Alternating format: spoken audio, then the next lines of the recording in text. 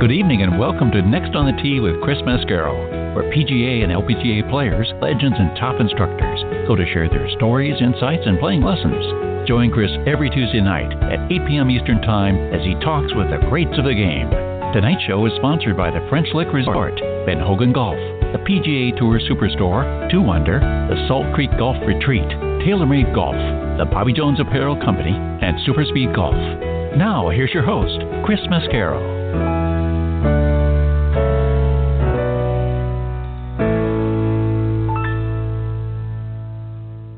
Good evening, folks, and thank you so much for joining me again tonight here on Next on the Tee. Very excited about tonight's show. Been looking forward to it for a while because I've got 3 very special guests that I get to spend time with, and I also get to share with you tonight.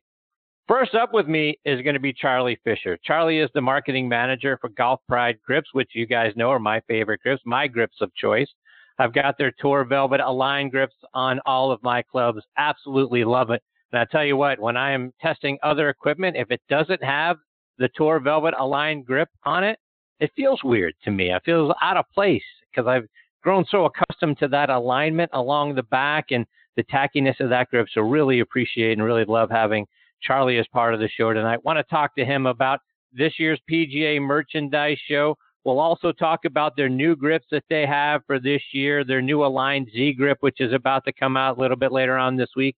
They just moved into their new headquarters, which is right outside the gates of Pinehurst, number 8. Want to talk about that. And we'll also talk about, they've got a nice tool on their website, golfpride.com. Go check it out. You can go in there and it'll help you size up and figure out what the right grip is for you based on hand size and your preferences and that sort of thing. A really great tool. I used it and got selected for 2 grips. One, that, ironically, the one I'm already using, thank goodness. Plus another one. I want to get Charlie's thoughts on that. So a lot to get into with Charlie when he joins me in just a few minutes. Following him, I'm going to get a return visit from Champions Tour pro Tim Simpson. Tim is a 4-time winner out on the regular tour. He has, when you go back and you look at, he was one of the top players out there in the mid to late 1980s. So I want to talk about that time in his playing career. He's now a great instructor, and after a myriad of surgeries and a long bout with Lyme disease, he looks like he's fought his way all the way back. He's been, the PGA Tour Comeback Player of the Year and the Champions Tour Comeback Player of the Year. Could he do it a 3rd time? Boy, that swing looks good. He's got a couple of videos out there on his Facebook page. So I want to talk about that with him as well. And get this, folks, when you go back to his 1989 season, he finished 6th on the money list that year. He won $761,000. For the year, that was 6th best on tour. That's now a pretty nice 3rd place check these days. So I want to talk to him about the growth of the tour since that time. So looking forward to catching up with Tim when he joins me a little bit later on in this half hour. Then we're going to round out tonight's show with a return visit from Golf Tip Magazine's Top 25 instructor, Tom Patri. And Tom is going to be joining me twice a month this year, sharing his insights and his playing lessons. Tonight, we're going to talk about short game and putting. We'll talk about how to hit better pitch shots from 20 to 30 yards out. We'll also talk about how to improve our lag putting and our speed, right? So many of us, and I got my hand raised here, me included, right? Some of the places that we're losing strokes are on those 3 putts. When we're 30, 40 feet from the pin, all of a sudden, we're leaving that thing 5 or 6 feet short, or we're running it past the hole. We miss it coming back. There's a 3-putt and an unnecessary stroke, an unforced error, if you will, that maybe Tom can help us with and help us improve our scores. Looking forward to catching up with TP about 40 minutes from now. So a lot more great stories, information, and playing lessons coming your way tonight on this edition of Next on the Tee. Again, thank you so much for tuning in and taking the journey with me tonight. Before we get started, I want to remind everyone about my good friend Mitch Lawrence and his podcast called Talking Golf Getaways. He and his co-host Darren Bunch let you know great places to go play, stay, and even eat and drink while you're there. Again, their show is Talking Golf Getaways. It's moved over to a new site, Golf Trip X. So that's X for experts. So golftripx.com. Go there, check out their show, and learn more about some of the hidden gem courses that we have here around the country. His twin brother, Matthew, also fantastic. He's got a great show called Backspin Golf, which rumor has it is going to be returning live on the airways on Sunday, March the 10th. And that show airs on WLXG ESPN Radio AM 1300 up in Lexington, Kentucky. The show airs live from 8 to 9 a.m. Eastern Times. You can go online to WLXG.com and stream any of his shows from this past year as a podcast. So catch up on anything you might have missed. And then the show, like I say, is going to be live here in a couple of weeks on Sunday, March the 10th. You can listen to it live on WLXG.com or do what I did, which is. And folks, as you know, we are sponsored by the French Lick Resort. Let's hear from our friend Steve Rondinero about what they've got going on this winter. Play the courses champions play at French Lick Resort. Laura Davies won the 2018 Senior LPGA title on our Pete Dye course. Colin Montgomery won the Senior PGA title here in 2015. For an experience drenched in history, play our Donald Ross course, where Walter Hagen won the 1924 PGA Championship. It's never too early to plan that next buddy trip to play legendary golf at French Lick Resort, the Midwest's premier golf destination. Yeah, folks, be sure to go online to FrenchLick.com to see for yourself what a wonderful facility they've got there, and you can book your stay there as well. I also want to tell you about our good friends at the Ben Hogan Golf Equipment Company. Now, folks, if you haven't hit Ben Hogan irons since maybe the 80s or the 90s, do yourself a favor and get a demo iron of either their Fort Worth, PTX, or New Edge irons, and go out on the range and compare it to whatever it is you have. All Ben Hogan irons and wedges are handcrafted one at a time in their Fort Worth, Texas factory. No mass production, no shortcuts. You can now order custom-made irons, wedges, and hybrids by going online to benhogangolf.com, and they're going to build those clubs to your specification, and best of all, charge you a fraction of the typical retail price. Check out their complete line of forged irons, wedges, utility irons, hybrids, bags, and accessories, again, by going online to benhogangolf.com. And please also check out our friends at the Bobby Jones Apparel Company by going online to bobbyjones.com. They've got their spring collection out now, and it looks absolutely fantastic. Plan ahead for spring and be among the first to sample their happy hour collection. And I've got my eye on some of their great new polos and sweaters. See what I'm talking about by going online to bobbyjones.com. And folks, this segment of the show is brought to you by our good friends over at 2 Under. I want to welcome our new partners at 2 Under, the unofficial underwear of the PGA Tour, worn by PGA Tour players like Ricky Fowler, David Toms, Jerry Kelly, William McGirt, Jason Kokrak, and Matt Everett, to name just a few. Your buddies are going to think you're a stud if they're even seeing you in your underwear, but that's another story. And your girlfriend and her wife is going to love the side effect, a visibly enhanced profile. The Joey Pouch technology provides the ultimate male asset management. It separates a man's most valuable assets from bodily contact to reduce unwanted skin-on-skin contact, providing less chafing, more control, and an altogether more luxurious feel. Start every round 2 Under by wearing the coolest performance briefs on the market. Use code NXT on T20, so next on T20, to save 20% off your order at 2under.com. And that's the number 2, UNDR.com. Now back with me on the French Lick Resort guest line is Golf Pride Channel Marketing Manager Charlie Fisher. Let me remind you a little bit about Charlie's background. He earned his bachelor's degree in business administration with a concentration in professional golf management from Methodist University and his MBA from the University of Phoenix. He started out as an assistant golf professional at Siwanoy Country Club up in Bronxville, New York, which is a beautiful Donald Ross designed course, which was the site of the very first PGA Championship back in 1916. From there, Charlie became first assistant golf professional at Colasaja Club in the Blue Ridge Mountains and Highlands, North Carolina, which is an Arnold Palmer designed course. Charlie then spent 7 years with the Acushnet Company in various roles, ranging from consumer test coordinator to product test supervisor. He joined Golf Pride back in 2011 as a territory sales manager. He's ascended up through the organization and is now the channel marketing manager. And I'm honored to have him back with me again tonight here on Next on the Tee. Hey, Charlie, thanks for coming back on the show. Chris, thanks for having us on. We appreciate it. So, Charlie, I want to start our time with you tonight by going back to the PGA Merchandise Show. What are some of the new things for this year that you guys either debuted there or sort of gave a hint underneath the tent that would be coming up here in the early parts of 2019? Yeah, thanks, Chris. The PGA Show was a really exciting one for us this year. This was probably one of our biggest product launches that we had. And a few new things like the Tour Velvet Plus 4. We've had such success with the Plus 4 and the MCC at retail. and even with some of our OEM partners, just through their custom programs, that it made sense to launch it through the number one grip on the PGA Tour, which is the Tour Velvet. It was a no-brainer for us. Plus the color scheme of it with the gray and the black, it's a very sleek-looking grip, and not to mention the texture pattern and the material that's just that much more enhanced than the new Tour Velvet Plus 4. So that was a really big one. We're expecting really good things for it in 2019. And then Z Grip Align. The Z Cord has been such an amazing grip for us out on the PGA Tour.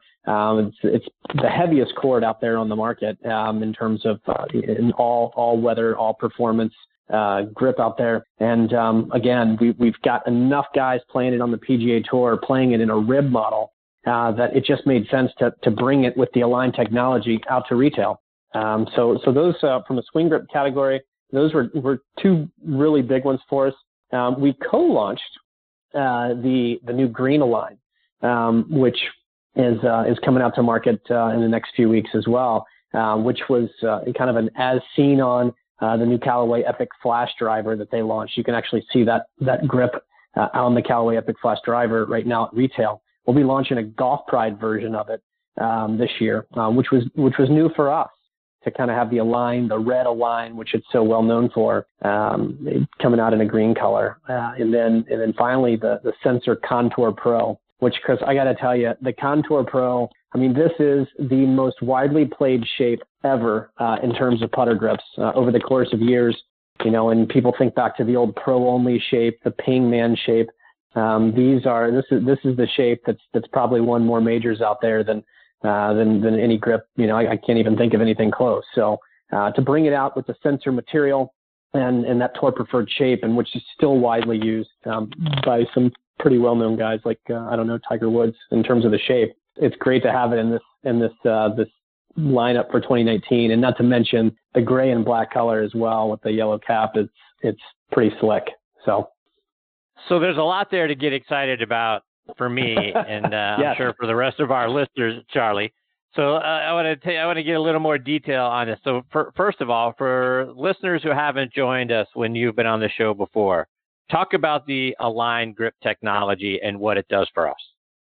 Sure. So the Align, as I mentioned, if you see it right now at retail stores, it's a red color. It's a red strip that's actually on the back of our MCC Classic and the back of our Tour Velvet Plus 4 grips, and Tour Velvet Align as well, which we have out there. But mostly what it is it's a firmer material that's actually molded on the back side of our grip. Okay. And so what it allows for is we're really trying to help players achieve some consistent hand placement. And it's crazy and we've talked about this before, Chris, but over a third of the PGA Tour players are still playing a rib grip. And the thing is nobody really knows it because you can't see the internal rib, the mechanism inside that actually pokes out when it's installed. And so at retail, it's really difficult for a consumer to understand, like, I've got a rib, heck, they could grab a couple out of a basket and grab a few rib grips from this basket and, a couple others mixed in with round grips. And it's very inconsistent. But for us, we felt like we got to bring this technology to the forefront. And not only do we have to bring it to the forefront, we have to make it better. So when we launched the Align, what we did was when we molded this on the backside of it, we still included the internal rib as well. But it really, once it's installed, it really activates this external rib. And these flex channels, which run along the side of the backside of the rib. And if you were to look at the grip, they're two white channels that run parallel to the red strip. It actually helps expose this external rib, and everything's within the rules of golf, the USGA limitations of a 40th of an inch. But it really helps accentuate that within the rules of golf. You can feel this rib more so than any other. So it's firmer. It's got texture pattern on it. And ultimately it just helps you grip the club the same way every single time. For me, I can actually feel the club face a lot better. I feel like I can tell when it's open and when it's closing. It helps me to actually feel that throughout the swing. So I'll tell you, it's really been successful, and it's catching on more and more. I think we've had now, I don't want to understate it, but I feel like I know we just had a win a couple of weeks ago out at the Waste Management with the Tour Velvet rib on probably 12 or 13 of the clubs. So for me now, when you talk about the Tour Velvet Plus 4, now all of a sudden I'm thinking I got the best of both worlds. And what I mean by that is when I went through the fitting tool that you have online at golfpride.com, it suggested 2 grips, the Tour Velvet Align, which you know is my favorite one, and I've got it on my clubs right now. But it also said, another option would be the MCC Plus 4, because I love the idea of the Plus 4. So first of all, let our listeners know what Plus 4 means, and now tell me how excited I should be because I can now get it in the Tour Velvet Align as well. That's right. Plus 4 is basically, we kind of came up with that name from more or less tour truck talk of it's built up with 4 extra layers of tape under the right hand. So when we came out with, just kind of more or less, and to go back to all of Golf Pride's grips were Tour inspired. I mean, nothing we're coming out with, it's not Tour tested. Our motivations come for more or less creating products for the best players in the world, but they're giving us feedback too, Chris. So when we're on the trucks and, we've got a dedicated tour rep on all the major tours, more or less they're giving us the feedback and saying, hey, this is what's happening. These are the tape profiles that the best players in the world are using for our products. They're building it up 2 wraps under the right hand. They're building it up 3 wraps under the right hand, 4 wraps. And actually, funny enough, the most common profile was probably pretty close to 4 wraps under the right hand. So with that said, hey, why don't we, 1, let's understand why the best players are doing this. And then 2, why don't we make it, once we understood why don't we bring this to the consumer and just build a grip to where they don't even have to ask for Plus 4 under the right hand. Make it a little easier on the club builder. Let's just create a grip that's already built up. And when you think about how many other sports, whether it's hockey, whether it's baseball, even tennis for that matter, you have a grip, a profile, but at least the piece that you're holding on to that's parallel. It's similar from top to bottom. There isn't a whole lot of taper, and it makes sense. It makes sense. And more or less when you think of bat speed or tennis racket speed or even hockey speed, just when you're flinging the hockey stick, just it's in the right hand and the left hand, there's an equal amount of tension, but also it helps reduce tension. It's easier to hold on to, and it's not something where you're gripping tighter in one hand versus the other. It really helps to kind of equal out that tension level between and really help you maximize speed. For the Tour Velvet Plus 4, we took the same texture pattern that we had in the Tour Velvet Align, which we launched last year. We took the same material, which is roughly about 8% softer than the original Tour Velvet. It doesn't really feel that way because of the extra texture pattern. So it's got the grip, it's got the feel, and I say the grip, I mean that in the way that it holds you back too. It grips you back. So it's pretty special in this Tour Velvet Plus 4. And again, taking into account that it is the most played grip on the PGA Tour. The Tour Velvet is. We're expecting this thing to be adopted pretty quickly out there. Yeah, no, I'm very excited. And that may be, where I go as I regrip my clubs for this season. But I'm interested when you guys got feedback with why the Plus 4, right? When the tour players were saying to you guys that they like it to be a little thicker for the low hand. What was the why behind it? More or less, it just reduces tension. They just felt like they could just put their hands are more uniform on the club, and they're not like, again, you think of, and I always do this when people ask me like, what size grip do I need? I'll have them grip a pencil and I'll say, hold on to it. Don't let me pull it out of your hand. And then I'll hand them the end of a golf club and I'll say, don't let me pull it out of your hand. And it's one of those things where when you're holding on to the pencil, you're having to grip it tighter to keep that, to hold on to it, right? I mean, it's just, you're having to grip a little bit tighter to hold on to that pencil, not let me pull it out. But when I put the golf club in your hand, it's a lot easier. You don't have to grip it as tight. More or less, it's just reduced tension. So why not have that same amount of grip pressure in both hands versus the top hand versus, in the right hand? And it just reduced tension. It just makes sense. We see it just in the amount of speed that's able to be created. And again, when you look at 90% of tour players, Chris, have some sort of a buildup, some sort of increased tape profile.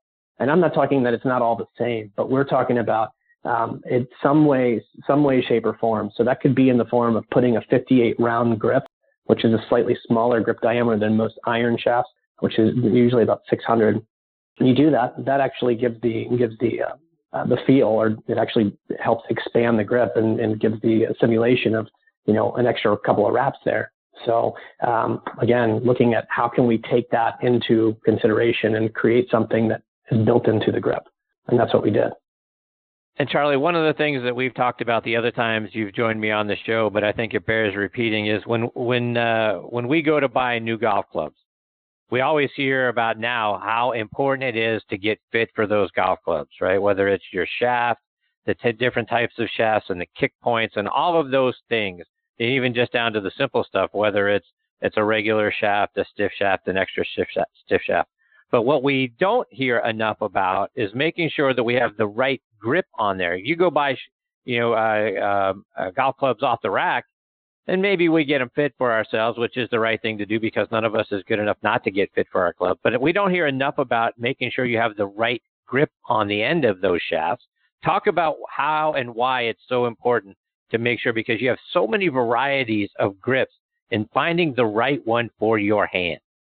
Chris, I mean, you hit the nail on the head there in terms of this is something that we've really worked well with some of our OEM partners on, and that's more or less making the grip an integral part of the process. Their technology is in designing the head. They source out the shafts from a vendor, and then obviously the grip. And most of the grips that these OEMs are using come from Golf Pride. At the demo day or even in-store custom fitting experience, I mean, the grip has become more and more and more a part of the conversation. And, and I'll throw a plug out for one of your sponsors at PGA Tour Superstore. They've really embraced at the retail perspective, and so have many of the other boutique club fitters as well, and other retail partners as well. But they're probably leading the pack in their fitting van experience of actually having a Golf Pride performance fitting display actually held in there. They recognize that, hey, look, the stock grip isn't just for everybody. Let's get the right size. Let's get the right technology. So you have different things from +4 to Align to Tour Wrap, CP2, all the different families of grips. Let's make sure that you're playing with the right family of grips, that you've got the right size of grips. And we're going to do it right here. Understand that right in the fitting bay. And some of our other OEM partners are integrating that into their fitting experience at that same store. So, the retail partners are realizing like, hey, this is really important for the consumer. We're about trying to make this experience from top to bottom, not just fitting them for the head or grabbing something off the shelf. Let's really embrace the fact that we can give the consumer something that's better for their game, right size, right technology. And so it's a huge mission for us, more or less, to wherever golf clubs are sold, that the grip is a part of that conversation, and it's becoming more and more a part of that as we're going. Yeah, and I think the interesting piece to all of this, Charlie, and again, I think you and I have talked about this before, but when you really get right down to it, the grip is our only connection to the golf club, right? Between our hands to the club, it's really about the grip, because if the grip isn't right, thickness, it doesn't feel good to us, it's maybe not tacky enough or whatever, then you really do, and you mentioned this a moment ago, you lose connection to the club face. And if you don't have it right, then everything else is going to break down afterwards. So I think that's a very important piece that doesn't get enough pub. I'm sure it's something that you guys talk about a lot, but it sure is great to hear it coming from you, because to me, that's a sort of a lost part in the fitting, a lost art in the fitting process, is making sure you've got the right grip. That's right. That's exactly right. And we touched on this with all the different technologies, and we've got guys playing in Florida and Arizona and all kinds of different conditions out there, hot and humid and cold and dry and all these different things. So we make grips, and then also with different hands where some people have a tendency to sweat more, and so we've really tried to address all of those characteristics, the playing conditions and a person's conditions, the personal conditions, I should say, and make a grip for them, for that we've got something best that best fits them, the conditions they play in, and then the size that they need. Charlie, just a couple more before we let you go. And you guys have just opened up a brand new facility out there outside of Pinehurst number 8. If I take a look at it online and we get the opportunity to actually come by and check it out, talk about all the great things that we'll find there. Well, I'll tell you, Chris, this has been a long time coming for Golf Pride. Once we closed our Laurinburg, North Carolina factory, where we made grips up until about 2008, 2009.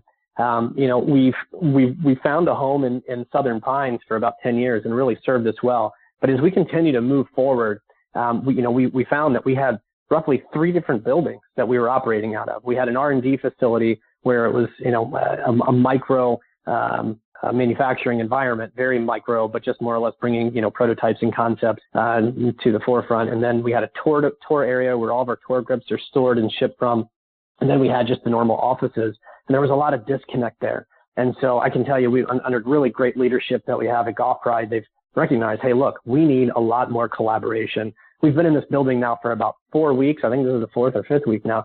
And Chris, it's unbelievable. I mean, just the amount of just the ease of use, the ease of being able to communicate with people from sales and from R&D and from product management. It really helps bring what I do to life. And it just there's the communication already is just better.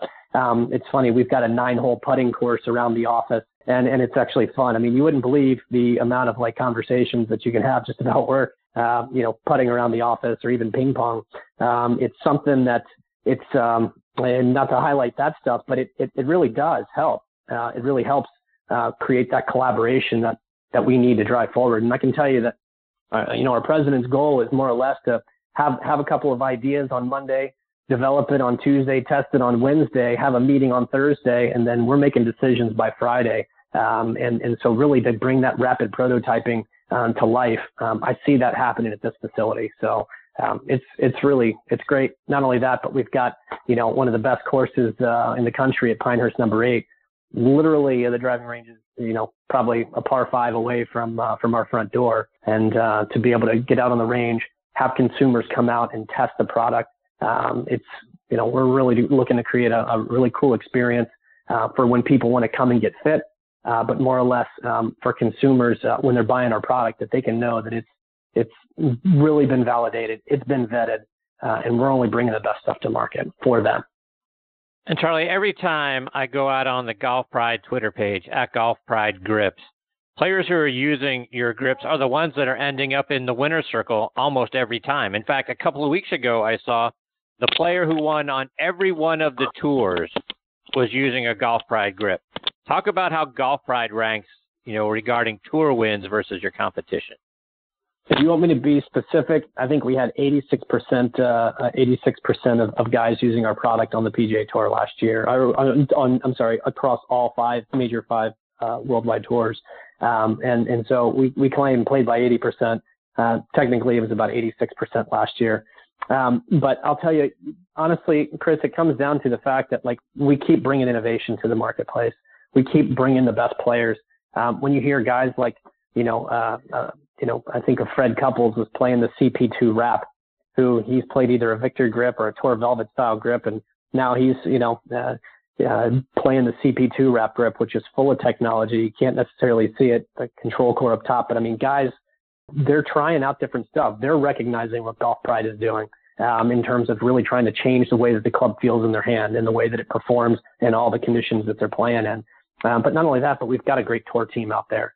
Guys who really understand, they've got the experience, the relationships, and they're providing the feedback for us. And it takes, you can have really good people in the field, but if they don't have the critical thinking skills to be able to assess what a player is saying and then really provide detailed feedback to our team, the product development team to do it, that's really what it takes. So we're dedicated to more or less providing them the tools to play their best and have the confidence that they need. Hence why we say, grip confidence, grip Golf Pride, because it's more or less we want that player feeling as confident as they can be when they step out on the tee. The product that they don't need to wipe it down 100 times for it to feel good in their hands. It's going to feel good when they pick it out of the bag. So, Charlie, before we let you go, remind our listeners how they can stay up to date with all the great things you guys are doing and follow you, whether it's online or it's on social media. Golf Pride is extremely active on Instagram and Twitter and Facebook. Those are our 3 main platforms that we really post on. And, we always have some sort of social promotion going on, I would say at least quarterly, especially during, the holiday season or Father's Day or getting ready for the first major of the year. We're really excited about all those things, all things golf, Golf Pride's posting. And, we're always excited to highlight the players that are successful using our stuff, but we're doing social promotions out there, always at Golf Pride on Twitter and Facebook and Instagram. So be on the lookout for those promotions, and we hope you get some really cool gear out there. Charlie, I can't thank you enough for taking time out of your night to come back and be a part of the show. I always enjoy getting to spend some time with you. I thank you for your time, and I hope you'll come back and join me again real soon, my friend. Chris, always, thanks for having Golf Pride on your show. We appreciate the support that you give us, and we look forward to coming back anytime you'll have us.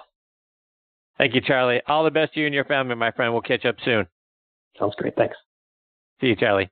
That's a great Charlie Fisher. And again, he is Golf Pride Channel Marketing Manager. They do such great things there at Golf Pride. I'm telling you, folks, the idea now that I can get the Tour Velvet with the Plus 4 and the Align technology, I can't wait. I got to get my clubs regripped, right? It's time. Season's getting underway. We're starting to get a little warmer weather here in Atlanta and around the country. And before you know it, it'll be time to get back out on the golf course. Got out there for the first time just last weekend with my son and really enjoyed that. But really looking forward to these Tour Velvet Plus 4s. And then, on the putter side, the Sensor Contour Pro. Boy, that is absolutely outstanding as well. Looking forward to getting all of those on my clubs, hopefully here real soon, and getting Charlie back on the show. Always have such a good time when Charlie's here. All right, folks, I've got my next guest, Tim Simpson, hanging on the line. I want to remind you about a couple of our other sponsors. First, Super Speed Golf, now used by over half of the tour players around the world. Super Speed Golf is the fastest and most effective way to increase your swing speed. 3 8-minute training sessions per week are all you need to see a 5% increase in your swing speed.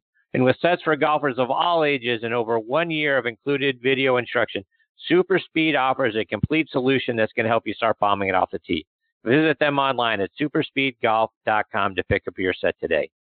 And folks, well, TaylorMade Golf has done it again. The all-new TaylorMade M5 and M6 drivers have arrived, and what a story. They both feature speed injected, created through a revolutionary manufacturing process where every single head, yes, every single head is injected and calibrated to the threshold of the legal limit. Basically, every head now is what they call Tour Spicy. Speed for all, now available. Check it out online by going to TaylorMadeGolf.com.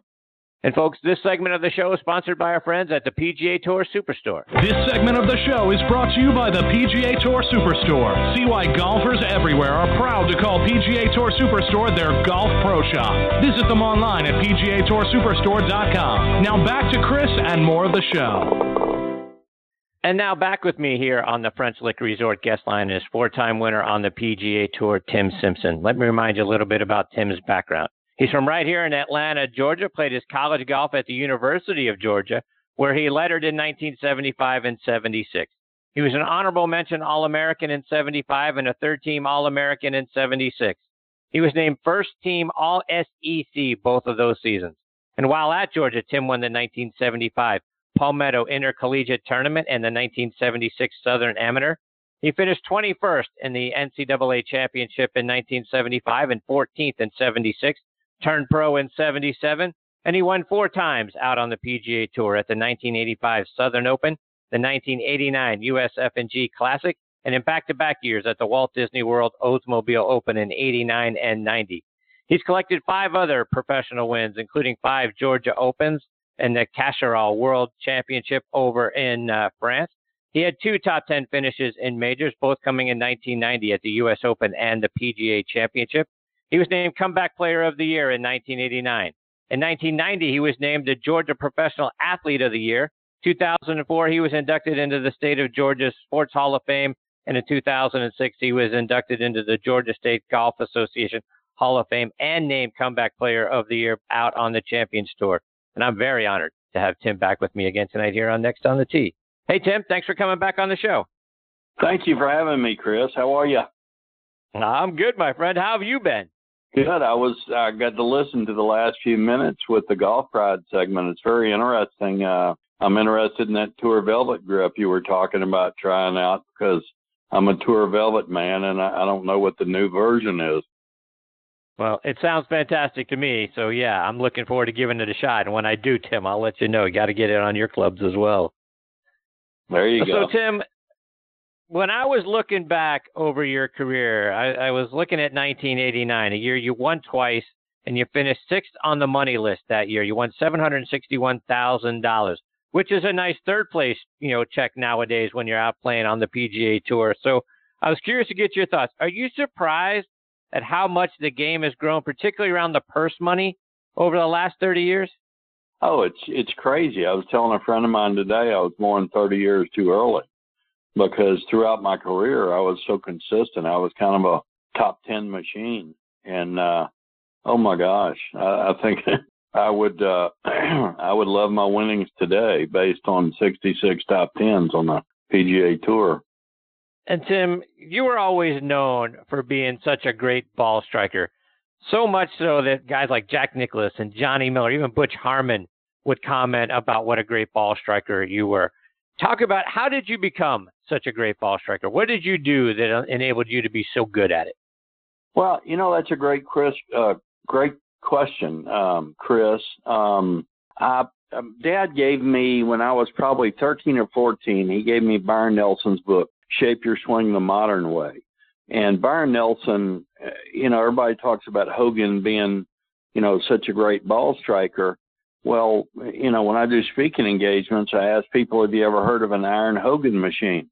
The machine, the robot that they built, they named it Iron Byron for a reason, because he was such an incredible ball striker. Well, he had a long lateral leg drive and actually somewhat of a dip in his swing. And I incorporated that long lateral leg drive in my swing, and it just enabled me to hit it incredibly straight. I played 32 tournaments a year, and I did a show on the Golf Channel a number of years ago, and they reminded me, I think I went 6 or 7 years without hitting a ball out of bounds. And it was wow. I remember Golf Digest tested us in 1990 at the TPC, all 150 of us in the field. And I remember them telling me that nobody was even remotely close to keeping the club square down the line as long as I was.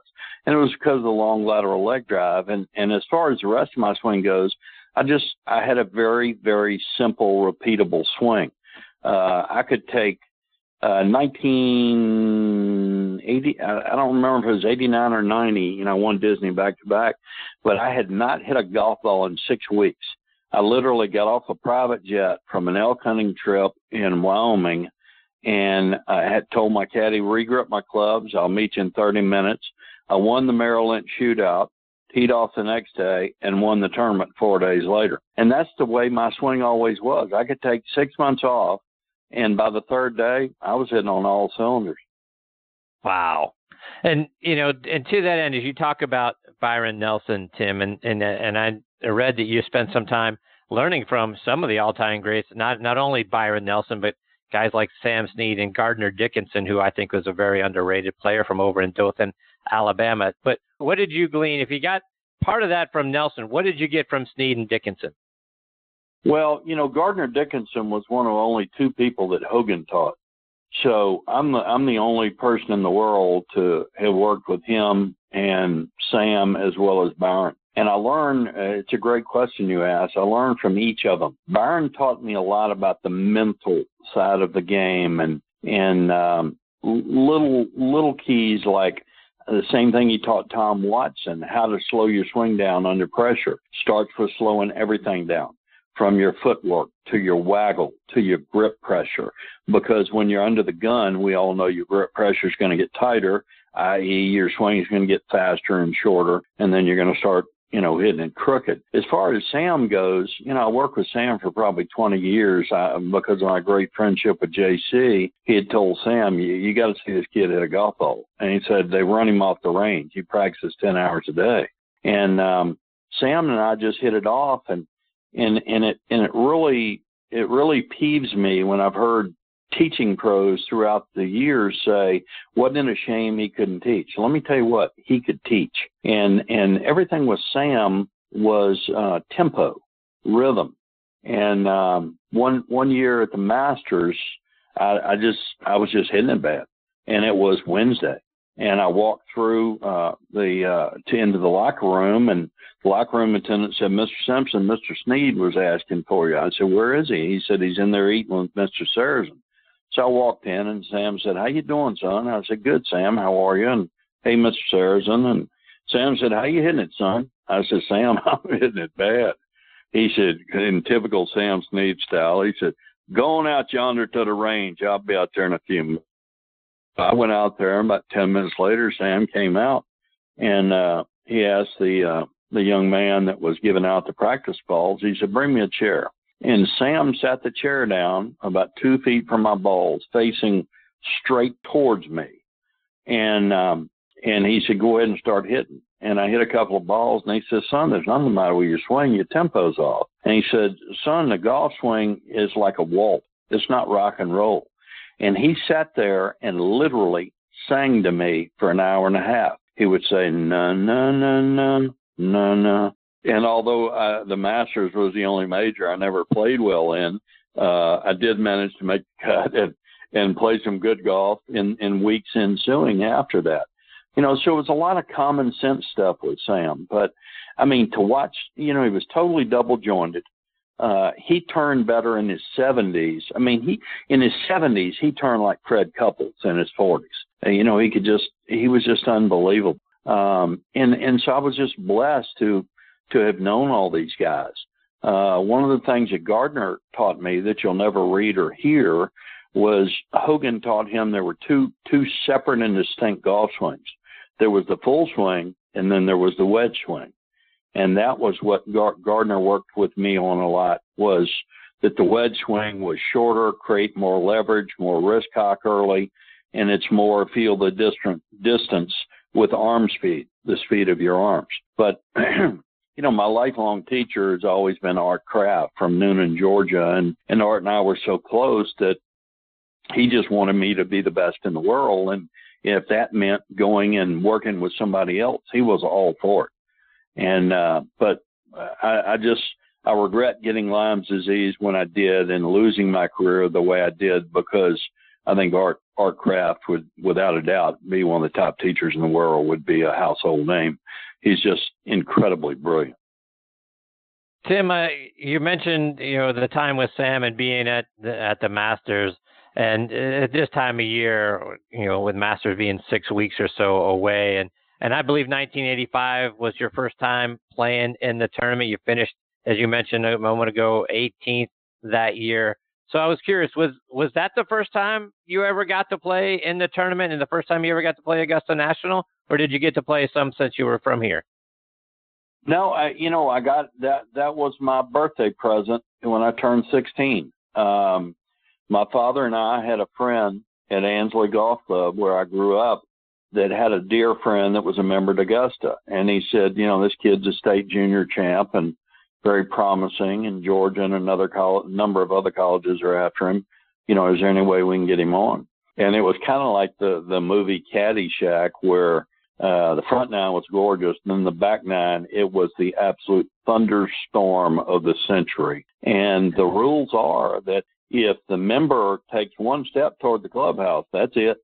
You can't hit another shot. You cannot hit a shot without the member with you. And this Larry McCrary, this wonderful gentleman that was a member there, we played the back nine in literally just unplayable conditions.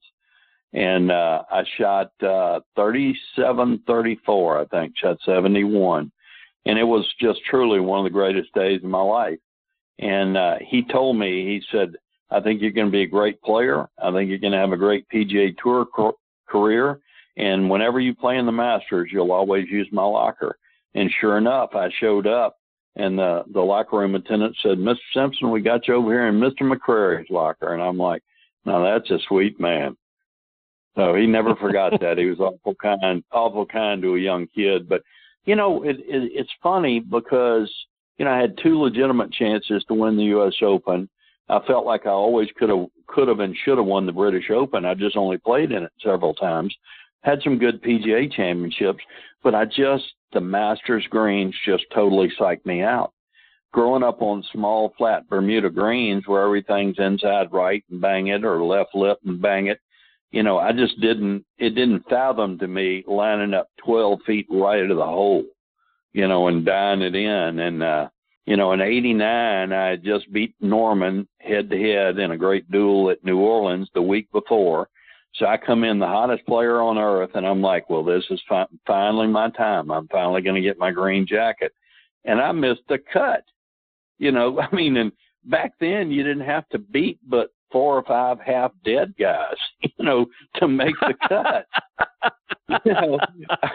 I mean, you had Doug Ford and Billy Casper and Arnold, these guys were like 80 years old, and I still managed to miss the cut. And the irony is, in 1990, or 91, when I missed the cut, that's when I went turkey hunting down in Metter, Georgia, and that's where I contracted Lyme's disease. It was Saturday night of the Masters that I got bit by all the ticks that started my downhill slide. I just never had success at Augusta. I wish I could do it all over again, though. And Tim, I don't want to spend a lot of time on it because I'm sure they're not happy memories, but as you mentioned, getting Lyme's disease, you've been the comeback player of the year on the PGA Tour. You've been the comeback player of the year on the Champions Tour. And I got to tell you, I saw some video of you from not all that long ago, I think back in September, and the swing looks real good. So could we see you coming back yet again out on the Champions Tour, and have you put all the Lyme disease stuff behind you? No, unfortunately, thank you. It's very kind of you, but unfortunately, you have it for life. I'll have it for the rest of my life. There is no cure for it. And, I had the 9-hour brain surgery in 2005 to stop the tremor in my left hand that was caused from the neurological damage from the Lyme disease, and was able to come back and have 5 successful seasons on the Champions Tour. And in pursuit of getting in better shape, I wound up, I'd overworked my hip flexors working out, and I had 4 career-ending injuries with one swing in Montreal, Canada, and that was the end of my second career. So I lost my career twice. But no, unfortunately, Chris, I haven't played in 2.5 years. I've had 3 back surgeries since my retirement, and everything was going great. And then all of a sudden, it just hit the fan. And I hit balls, probably hit balls 5 times last year. But, I reshafted some clubs last week. I'm all excited, ready to play. And yesterday I'm walking up my driveway and my back goes out again. There's, the crazy thing about back issues, whether it's me, you, Fred Couples, Jack Nicklaus, whoever, is you can't sympathize with somebody that has back trouble unless you've had it. I mean, you can't understand taking a step and it's like being stabbed with a knife, and dropping to your knees, that kind of pain. But, I hope to play again, never competitively again. I'm done. I'm 62 and a half now. But, I would love to play with you, with other friends down here at Lake Oconee, with my grandchildren, what have you. I still love the game. I've played the game for 50 plus years, and I miss it.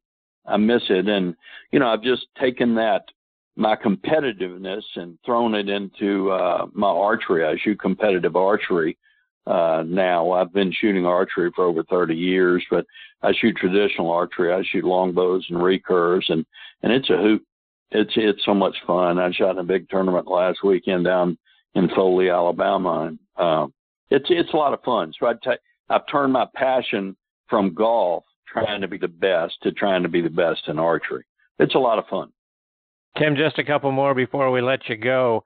And you're also doing some instruction, right? Because I've seen some great things written about you about what a wonderful teacher of the game you are now, and mainly because you do what some of the things that you talked about earlier is you simplify the game, where so many, instruction now is technical and it's data driven and it's TrackMan and all of those things, but you've been able to simplify the game for so many. Talk about some of the instruction you do.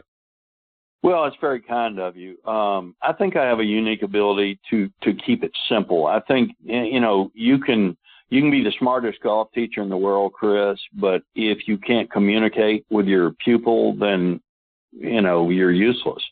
And I believe that I have a strong belief now with a better player. When I say a better player, 12 or so handicap or less, more of a top player, I believe that if you can feel it, you can change it. Because when we go on the golf course, what do we have? All we have is our feel. And there's too much data out there. It's great for getting fit with the right shaft and this and that. But for God's sakes, when I get on a track, man, even as simple as my swing is, it's like, that's TMI. That is way too much daggum information, and I think that if I can say, a lot of times, I've had students show up and, I watch them, and by the second swing, I've already got them pegged, what's going on. And I'm like, there's nothing the matter with your swing. You got your gun pointed down first base. You're trying to shoot second base, and that's one of the biggest common faults I see in young males, especially college-age students, is they love to line up right and come over the top of the ball. Well, why? Because they're de-lofting. They're turning a 7-iron into a 6-iron.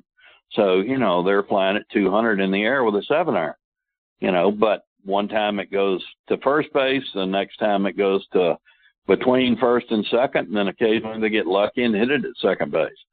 So, I just keep it simple. I really do. Don't market myself at all. I'm too old to stand out there 10 hours a day in the summertime heat here in Georgia.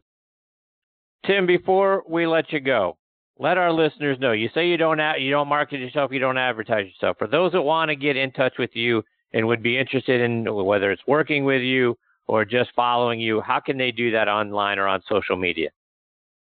You can go to Tim Simpson Golf or Tim Simpson Corporate Golf, and there's a little thing you can fill out if you're interested in me doing a public speaking engagement or individual lessons.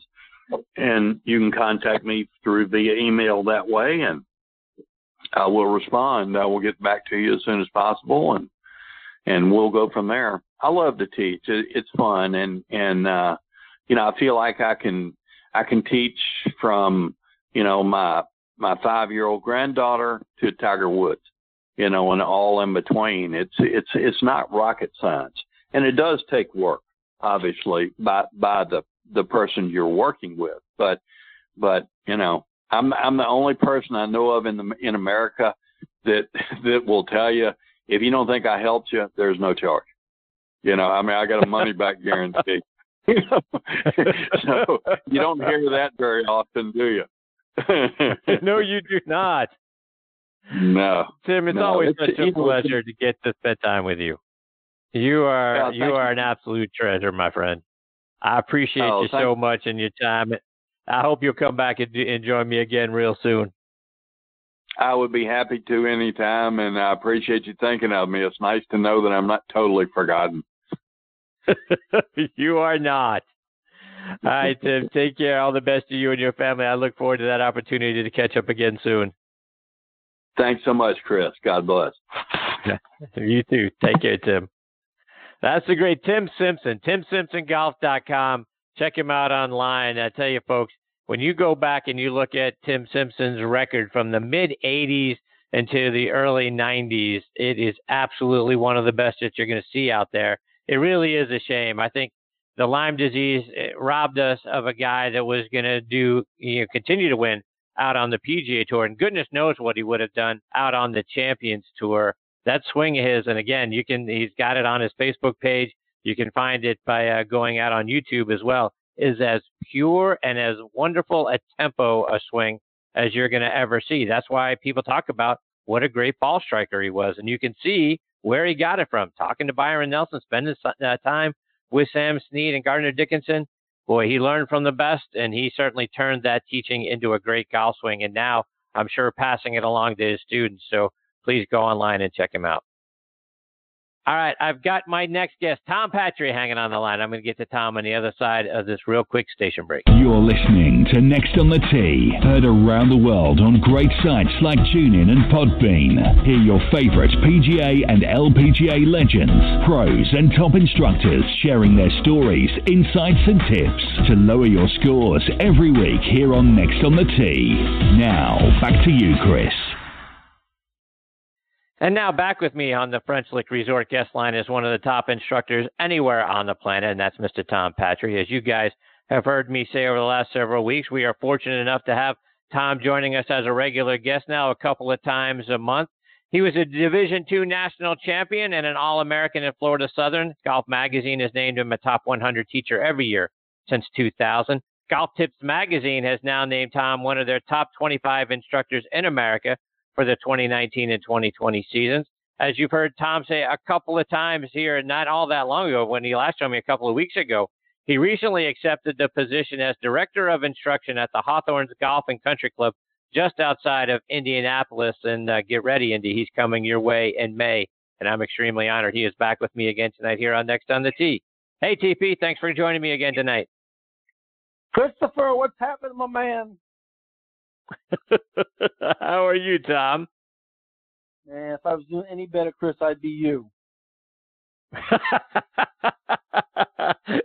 Indeed.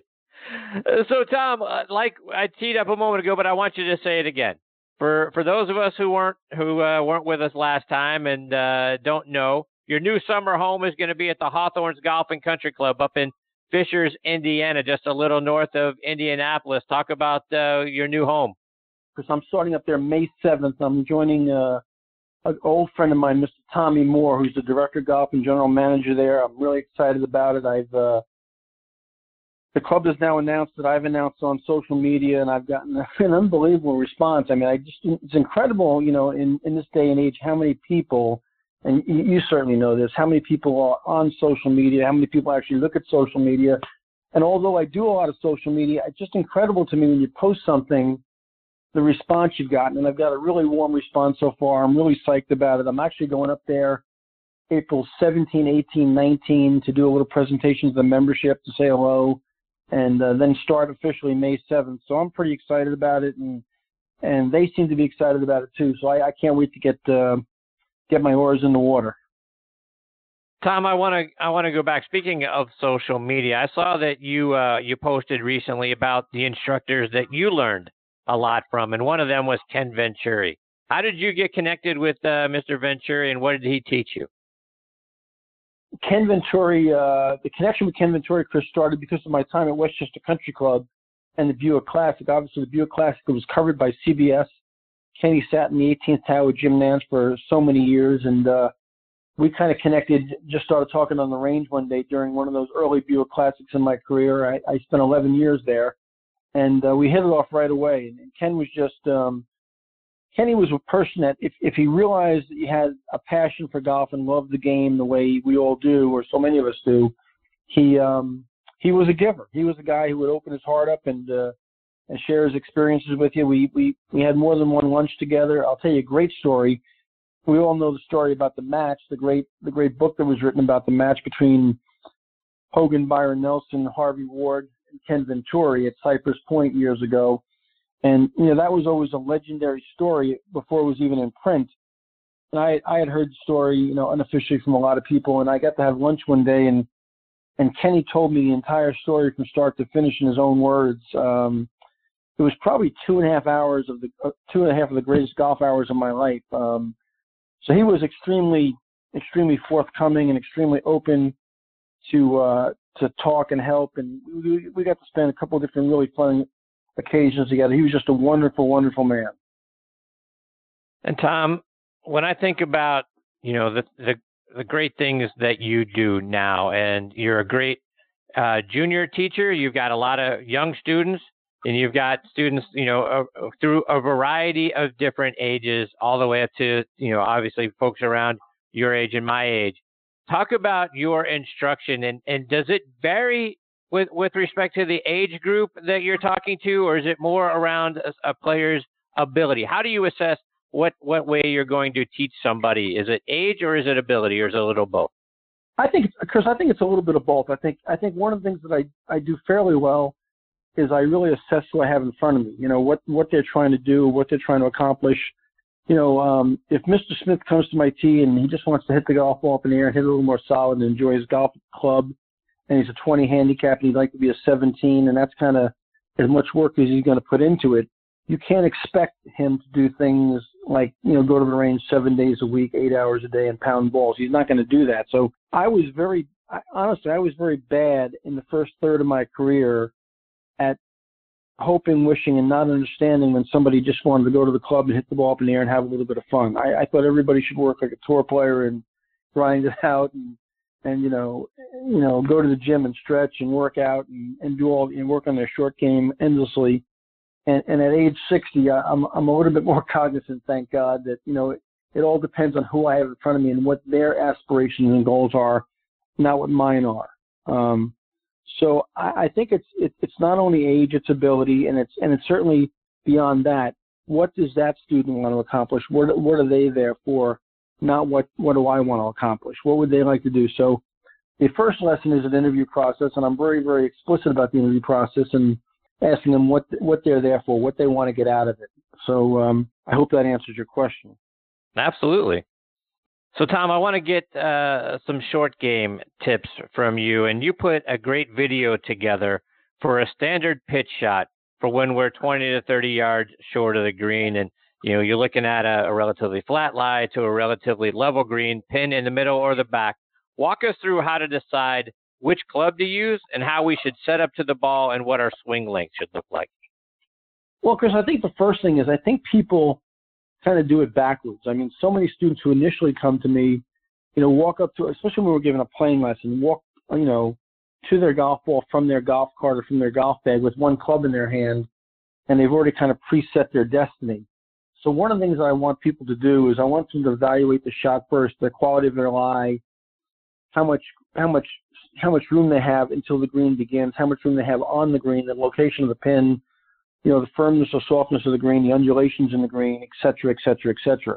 So once they've kind of pictured the shot because of the information they've gathered, then I want them to ask themselves one final question. Okay, if I picture the shot being played this way, what club would allow that to happen? I want them to back into the club selection, piling the information and really analyzing the situation in front of them.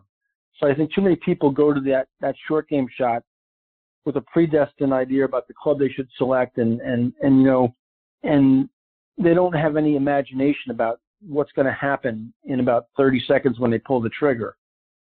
So I think backing into the club selection is very important. And then as far as the technique is concerned, I think it depends, again, who you have in front of you.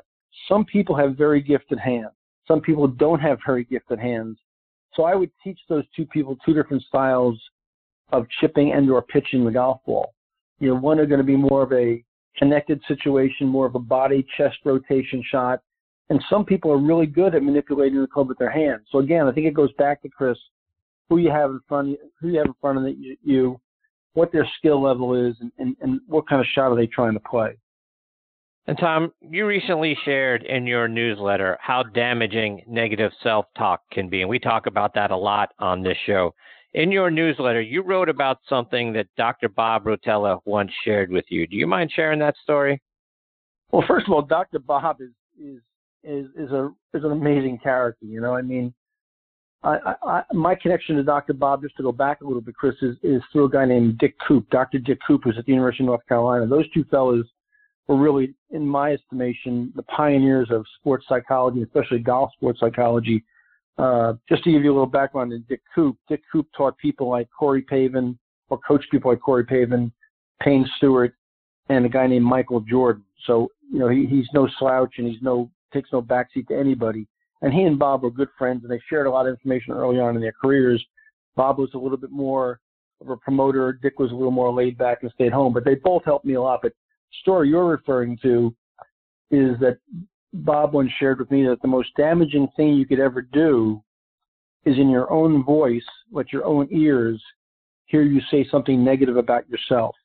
If you and I were playing golf together and you hit a bad shot and I said to you, man, Chris, you really stink, you'd probably turn to me and have some response from me that wasn't extremely positive and tell me to shut up and mind my own business.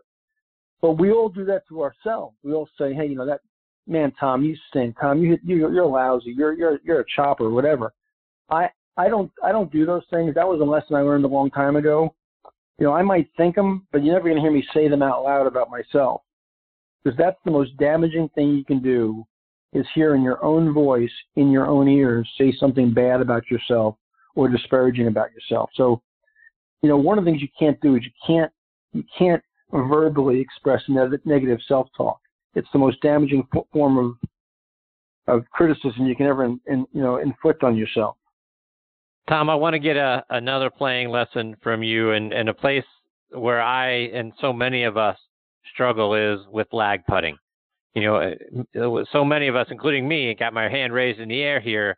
We'll three putt 3 or 4 times in a round, and those are sort of unforced errors that are costing us strokes, because we'll take that 30 or 40 footer and we'll either leave it 5 or 6 feet short, or we're running it 5 or 6 feet past the hole. How can we do a better job of controlling our distances? Chris, it's funny you say that, because my last lesson tonight was at 5 o'clock tonight. I'm not going to use the man's name. As a member at Esplanade, where I teach in Naples, and I've been working with him for a while, and he struggles with his golf game a little bit, and he's really working hard. And I got a little feedback from a secret admirer of his, and he has never expressed to me that he had any putting problems. And this fellow shoots in the mid-90s. That's what he's told me, at least. So today, as we started the lesson, of course he wanted to have a full swing lesson. I'll just call him Bob for this interview. I said, Bob, let me ask you a question. What did you shoot yesterday? He said, Tom, I played terrible. I hit it terrible. I shot 95. I said, Bob, do you mind if I ask you? And he's really worked hard on his golf swing in the last year. I got to tell you, he's really put some time into it and gotten better. I said, Bob, do you mind if I ask you how many 3-putts you had yesterday's round? And he very nonchalantly instantly replied to me. He said, well, I counted them. He said, I had 12. I said, 12? I said, you tell me you 3-putted 2/3 of the holes yesterday? He goes, well, yeah. Why? I said, well, why are we standing on the lesson tee? Why don't we walk over to the practice green? He goes, well, I want to hit my driver better. I said, let's do a little math. I said, if somehow I could walk over to that practice green and I could eliminate 12 3-putts, I could just get you to 2-putt 12 times. What's 95 less 12? And he started laughing. He said, well, 83, but that's impossible. I said, let me ask you a question. I said, we've worked on the full swing for a while now. I said, let me ask you 3 questions about putting. Do you have to be strong to be a good putter? He said, no. I said, you have to be fast to be a good putter. He said, no. I said, you have to be able to leap tall buildings at a single bound. He said, well, no. I said, so what's the number one reason? The guy is not uncoordinated. He's decently coordinated. What's the number one reason why Tiger Woods putts better than you? And he said, talent. I said, no, wrong keyword. It's time. He's put much more time into his putting than you have. And he's developed a feel for distance by doing repetitions at various distances. I said, now, sure, there's some mechanics involved, but the mechanics of a putting stroke are much, much more simplified than that of a full swing. Smaller range of motion, lower speed, less moving parts. I said, come on, let's take a walk over to the putting green. So we spent about an hour and a half over there till it almost got dark tonight. And he started horrifically in terms of his distance control, and by the time that our time was done tonight, he was doing a wonderful job lagging the golf ball. I said, Bob, here's the deal.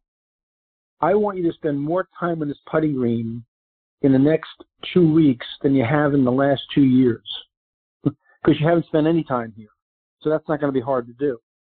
I said, I want you to start keeping track of your 3-putts and tell me what happens. I said, well, Chris, I'm going to tell you right now, I'm going to predict the future. You can ask me next time I'm on with you how Bob's doing with his putting, okay? Because I know what's going to happen, because I've done it with people before. He's going to have this miraculous epiphany that all of a sudden he's a decent putter, and he's going to break 90 on a regular basis, and he's going to think that I'm Jesus. And I'm not Jesus, I'm Tom. So it's the number one way we get better at putting, and I'm going to ask you this, Chris. What's your handicap right now? I'm a 12. And, Chris, I know in the last 2 or 3 weeks you've probably spent countless hours on the putting green, haven't you? Indeed I have, Tom. Now, why are you laughing, Chris? No. I heard that chuckle in the background there. Okay? No, I have not. Okay. So, Chris, how much time have you spent on the range in the last 2 weeks? Several hours. Okay. So I want you to do me a favor.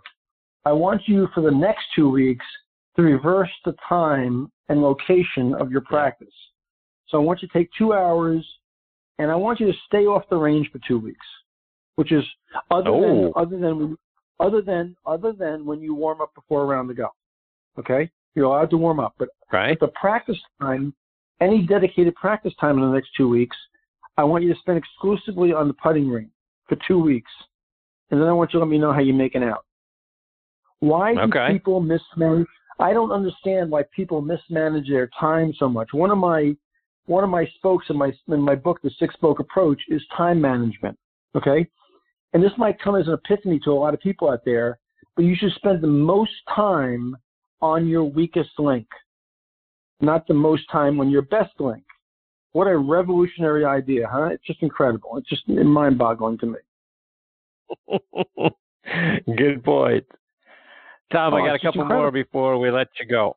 One of the things in the new issue of Golf Tips magazine, you have an article in there about the time you spent with Jackie Burke, who was just inducted, by the way, into the Houston Sports Hall of Fame, along with our good friend Dan Pastorini on the football side on our show Thursday Night Tailgate. But they both went in together here just a couple of weeks ago. But talk about the conversation that you had with Jackie Burke and how we can be sure our club face is square to the target. Jackie talked to me a little bit about club face and how people do not realize that slight deviations in the club face make huge swing errors occur, and that most people make some of these errors before the club ever goes in motion. So one of the things I took away from that conversation with Jackie was one of the things I build into every pre-shot routine of every student I work with is I ask them to grip the club and then hold the club up at eye level with their arms fully extended in front of them. It's amazing to me how people don't detect a club face error on the ground, but when they put it up at eye level and extend their arms forward, they say things to me like, oh, that club's a little closed or that club's a little open. So those little tiny things that they can understand in their pre-shot by putting their hands on the club correctly, good sound grip, and then having that grip match a perfectly square club face because they checked it at eye level.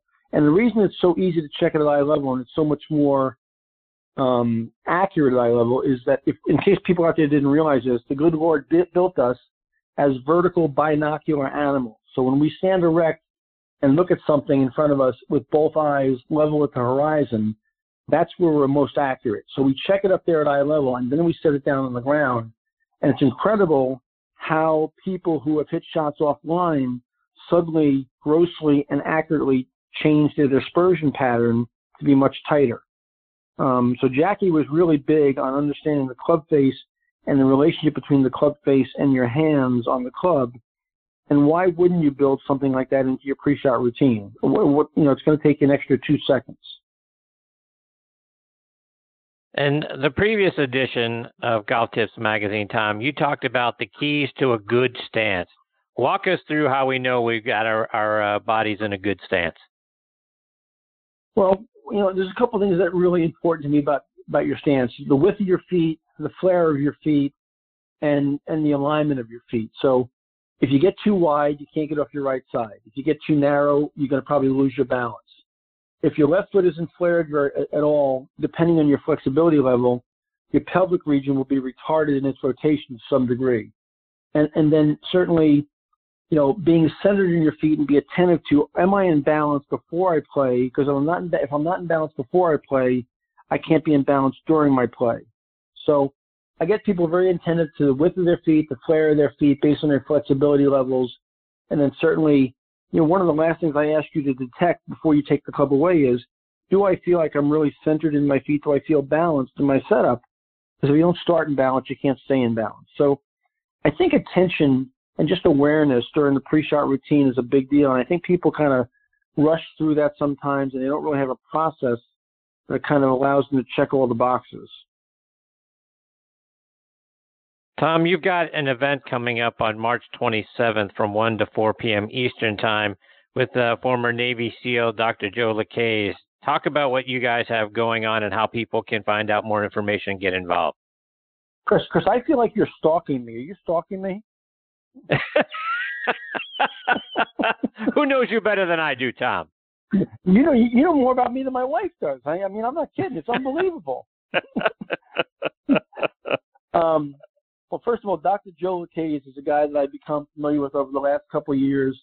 through retired director of golf, John Kennedy at Westchester Country Club, and one of my friends in teaching, Mr. Barry Triano. But Joe is a former Navy SEAL, an incredible life story, actually, really incredible. And his brother was a Navy SEAL as well, which is really incredible. And you know how you and I both have a passion for the military and what they do for this country and how much they've given. Well, Joe's given more than his share, to put it mildly. But Joe has, after his Navy SEAL career, done an incredible job educating himself in sports physiology. He's a chiropractor. He's got several different degrees that relate to the human body. But he's come up with a product called Rotex, and anybody can check it out, Rotex Golf or Rotex, Rotex, both on Facebook and on various social media platforms. But it's basically a protocol, and it's a couple pieces of equipment that really allow you in a very brief period of time to create some releases in different key areas of your body. And when applied to golf, some of the benefits are just amazing. Tons of lower body applications, several upper body applications. The 7 areas that I talk a lot about in my teaching are your hamstrings, your hip flexors, your quads, and your glutes in your lower body, and then your pectoral area, your rotacuff, and your scapular in your upper body.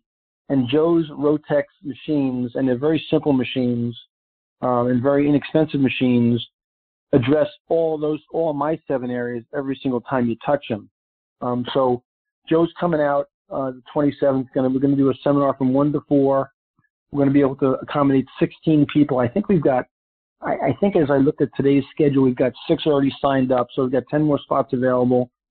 It's $125 for 3 hours with this guy who's an absolute expert on the human body and performance. It's probably the best $125 anybody will ever spend. And I'm excited to spend some time with him myself because he's already helped me a lot. And I'm looking for some more help all the time. When you're short, old, and fat, and 60, you need all the help you can get. Tom, remind our listeners again how they can stay up to date with all the great things you're doing and follow you, whether it's online or it's on social media. Chris, the easiest way is through my website, which is just simply tompatri, PATRI.com, and then, LinkedIn, Facebook, Instagram, Twitter, certainly.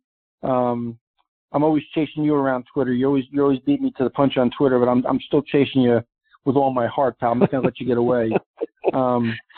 But I love hearing from people. I'm looking forward to making a ton of new friends in Indiana this summer. I'm excited about that. But more importantly than them finding me, they need to find you more often. And whoever's out there listening to this podcast, if you've got a friend that's a golfer and is passionate and they don't know about Next on the Tee, please make them aware of it because it is the greatest podcast for golf in the world. I appreciate you, TP, very much, my friend. Thank you for your time. Always great having you as part of the show. That's one of the most exciting things for 2019 is I get to have you on a couple of times a month. I can't thank you for your time and everything you're doing for the show, Tom. You're the best. Good. I enjoy being on with you, pal. It's always a lot of fun. It's great fun being with you, and I'm going to see you in a couple of days, I think, again. Is that right? Absolutely. Yes, you will. Yep.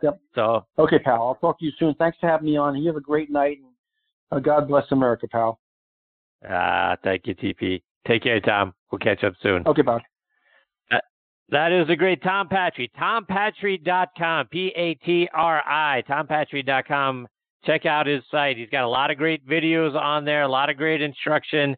Please check it out there, and then follow him on Instagram, Facebook, and on Twitter as well, because he continues to post really great stuff all the time. And now, like I've said to you guys before, Golf Tips Magazine. I subscribed when Tom became one of their top 25 instructors. We've got a lot of other good friends that are in that top 25 as well, thinking about Allison Kurt and Cindy Miller and Brady Riggs and Tom Stickney. So a lot of really good friends that have been on the show are also in their top 25, and Tom is right at the head of that list. So go subscribe and get a lot of a lot of great instruction from there as well. All right, folks, time for me to put a bow on this edition of Next on the Tee. My sincere thanks go out again to Charlie Fisher, Tim Simpson, and of course Tom Patri as well. Please give me your thoughts. Check out our page on Facebook, Next on the Tee with Chris Mascaro, and share your feedback right there. Plus, if you have a question for one of our previous guests or one of our future guests, please let me know. I'll be glad to get that question answered for you or asked right here on the show. You can see who some of our future guests are going to be by going online to our site, nextonthetee.net. Please also check out our sister show on the football side, Thursday Night Tailgate with me and my co-host, Bob Lazari, and our announcer, Joe Lajanusa. That show airs live every Thursday night from 8 to 10 p.m. Eastern Time. You can stream it live on Blog Talk Radio, and that show, like this one, also available as a free podcast over on Podbean, Spotify, iHeartRadio, Audio Boom. Our new friends at podcast.co, can't thank them enough for inviting us to be a part of their podcasting site. You can go online to podcast.co, and you can stream any of our archive episodes for free over on there as well. On Thursday Night Tailgate, we are joined every week by 5 NFL legends who come on and share their stories from their playing days, plus share insights into what's going on around the league now. Plus, we highlight 2 players doing great things in their communities on our Spotlight on the Positive segment. You can find that show online at ThursdayNightTailgate.com. This show, again, nextonthetee.net. Folks, thank you again for choosing to listen to this show tonight. We really appreciate the fact that you are making us part of your golfing content. Until next week, hit 'em straight, my friends. You've been listening to Next on the Tee with Chris Mascaro, where PGA and LPGA pros and top instructors and media members go to tell their stories. Join us the same time every Tuesday